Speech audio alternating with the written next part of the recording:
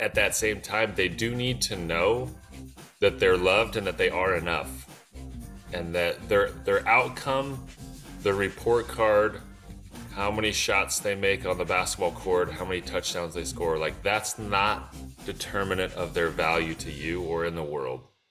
Smart money parenting. All right, guys, welcome back to Smart Money Parenting. Thanks for listening, watching, viewing, and subscribing. We got a great show for you guys today and a great topic. This is kind of a heavy one, but it's, if you think about it the way we think about it, it's one of the greatest opportunities we have to help develop our children with the right identity. So, Chad, what is it? What is the biggest fear that every kid has that we're going to talk about today? Tell us Big, about this. yeah, the biggest fear every kid has is that they won't be loved and that they won't be enough. It's that fear that they're just not good enough.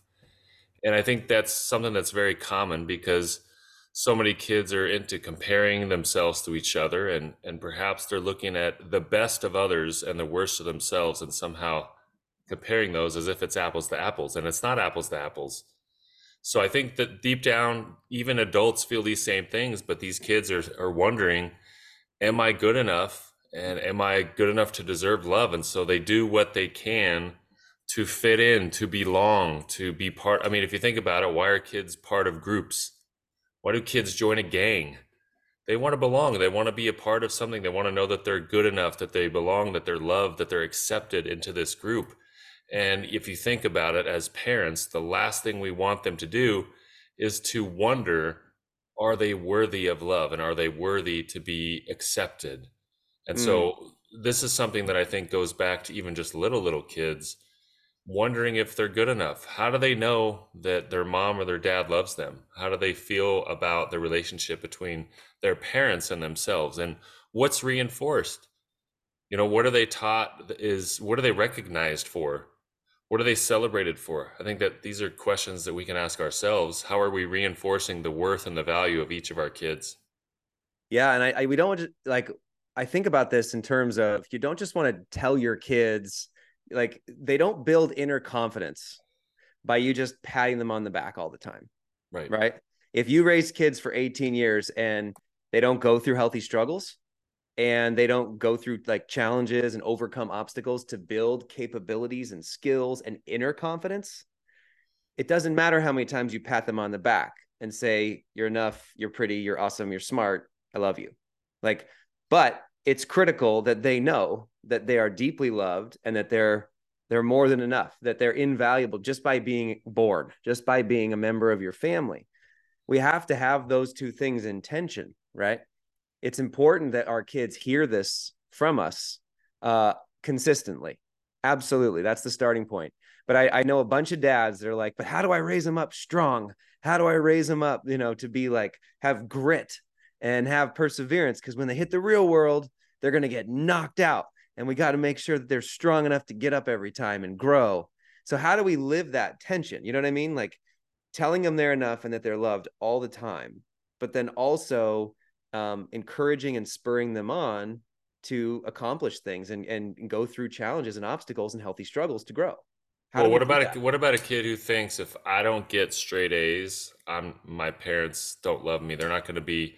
I'm not good enough for my parents. Or if I'm a baseball player and I don't get 4 hits out of 4 at bats, I'm not good enough. I'm not worthy enough of the love and acceptance of my parents or my coaches or whoever that is. Like, it's almost this perfectionism that really creeps in and makes kids feel like they don't measure up.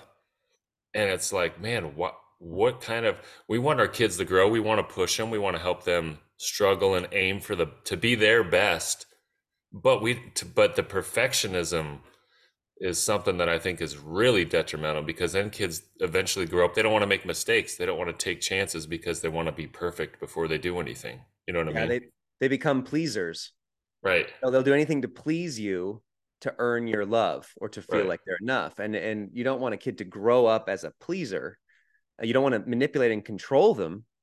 That's the wrong way to go. I think a lot of times relationships, and this happens with adults, this happens in marriages. You can use control over someone to turn them into a pleaser a lot. by the things you say and the way you treat them.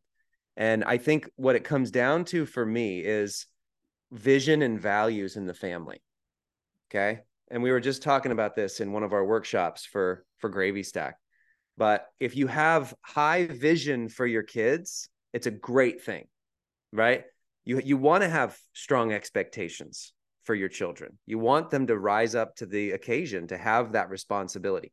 But you also need to have high values, right? Of love and acceptance, as if accepting each other, loving each other, caring for each other, what it means to be in your family. If you don't have the values, but you have the high expectations and vision for your kids, that can do unlimited harm, right? Perfectionism is definitely one of the biggest things that happens out of that. The keeping up with the Joneses is another thing. That's a kid who's always feels like they're not enough for mom and dad. It's so high and rigid of expectations that don't have the family values to back up the relationship. Does that make sense? Yeah, there's not a strong foundation. You're just saying you got to do all these things to fit into what I see you as. Right. Like if I go, well, we have values. We value, we want our kids to do really well, finish their homework, make the team, be the best. Those aren't values, man. Those are vision. Values is like, what are the character traits and the love and the faith, and we're honest, we work hard, we're on time and reliable, we're good integrity. teammates, we're unselfish. Those are values. Those are values. We serve, those are the value side. So if you're struggling with this, or you have a kid that's, struggling with mental health, because I think one of the fastest ways this goes is into mental health issues. Oh, for sure. Anxiousness, self-doubt, depression, all these problems come from a kid that grows up somehow feeling like I'm not enough and I'm not loved. Maybe mom and dad split, or they had an issue in their childhood, or some other kids said something to them that just caused this like inner destruction in them, that I'll never be enough. I'll never be worthy of love. And we need to be, obviously the first thing is, when was the last time that you just looked your kid in the eye, said, buddy, I just wanted you to know how much I love you. And I'm so thankful for you to be in my family. And you are enough. Like, you are so awesome. And God has given you all these incredible gifts, and you are enough. I just want you to understand and see who you are, right? When was the last time you said that? That's probably the first thing every parent should think. When was the last time I said that to my teenager, said that to my youngster? It's easier with little kids to be like just doting on them and bear hug them. But then, with older kids, when it's teenagers, they put up a wall sometimes, and they have that. Yeah, they put up a wall, and they're more closed off. They're trying to figure out who they are. They don't want to necessarily just do everything mom or dad wants them to do. And that's okay that they're going through that change. It's like that transformation of into the butterfly. They're going through changes, and they're figuring themselves out. But at that same time, they do need to know that they're loved and that they are enough. And that their outcome, the report card, how many shots they make on the basketball court, how many touchdowns they score, like that's not determinant of their value to you or in the world. Mm-hmm. That's a reflection of a performance, but that doesn't mean that's who they are and that's their only value. I think that's extremely important. Yeah, and all this shapes identity. I think one of the things that we've seen is that if you don't reinforce the good habits at home, they're going to get the bad habits in the world. Like, the world literally profits off of anxiety. The world profits off of somebody not feeling enough. That is marketing 101. You're not whole, and you're not good, and you're not loved, and you're not enough until you buy this. Right. If you buy this, you will be loved. You'll be enough. You'll be valuable. And so they'll get sucked into all these things out in the world on social media. I mean, social media just makes you sad if you go on it too much. And you go, why is that? Well, you're comparing your imperfect life to the perfect life, seemingly perfect life of everybody else. Right? That I'm not enough. I could never live like that. These people are better than me. And it just causes so much chaos, right? And destruction, especially in kids. So it has to start in the home, and it shapes kids' identity. So talk about that for a minute. You're just reading this in Ben's book. Yeah, so identity really determines the decisions you make. Your identity is who you believe you are at whatever age you're at. This is good for adults and kids, but if your kid believes, let's just think about it. A little kid believes there's Superman and they put on the cape. Like that kid believes they can fly. That little kid really believes they're in their identity. I remember one of my boys went through a phase where he was obsessed with Harry Potter when Harry Potter first came out. He loved to dress like Harry Potter. Like he would take his little wizard stick to school, and I swear he thought he was Harry Potter. Like that was his identity. Everyone would call him Harry at school, and they would talk about all the little games that Harry Potter plays, right? Whatever Mm, these kids think their identity is, they will behave accordingly. So if they think that they have a really hard time learning or they're not a good student, they're going to reinforce that with their behaviors. I'm not going to study for this test. I can't learn anyways. I'm not a good student. So reinforcing the identity that we believe our kids can grow into is going to help them make decisions that really help them thrive, help them see themselves as having great potential. So the identity that we choose to stick to is the identity that we behave. Essentially, like I've heard Tony Robbins say that before when he says, if you say, I'm trying to quit smoking, but you really believe in your heart of hearts, I'm a smoker, you're not going to quit smoking because you are a smoker. But if you say, no, I don't smoke, I don't smoke, like that's a very different identity. That's saying that like, I do not do this. That's not who I am. And therefore I'm not going to be tempted. I'm not going to put the cigarette packs in my house. So who you see yourself as really determines some of the decisions that you make on a day-to-day basis. It determines your habits, your behaviors. So the identity that we're helping our kids create, who do our kids think they are? yeah. I think that's a great conversation topic. Who's your identity? If you were a superhero, who would you be and why? Yeah. That shapes identity, shapes all decisions. It shapes your family legacy. It shapes your kids' future. It shapes your own future. And, I'm going to read a couple of these real quick. These are some of the things to say to yourself often that we Let's hear just it. learned at our Let's hear event. it. So you're going to want what we're about to say. You're probably going to want to rewind this a bunch and write some of this stuff down. But these are what the best in the world. They actually reinforce these things to themselves, and they say these things over and over like 100 times. What a great gig in Gravy Stack to give your kids some of these chants to say to themselves and write down 10 times over when they wake up. And that's the challenge, is like for 10 days, you're going to write these 10 times when you wake up. Okay. So I'm going to read a couple. I'll read 3 of them. You ready? Ready. So the first one is simple. I love my life and I am so blessed. I love my life and I am so blessed. It's that simple. You say that over on a walk. You should say that to yourself out loud. I love my life and I am so blessed. I love my life and I am so blessed.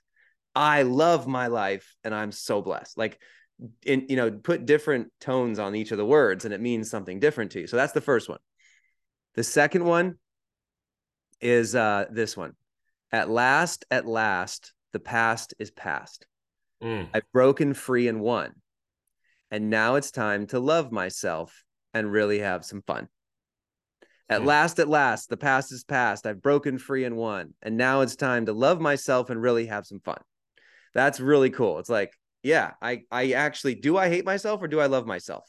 Is a question that we should be asking all teenagers. Do you actually hate yourself or love yourself? Yeah. And they'll start to get it.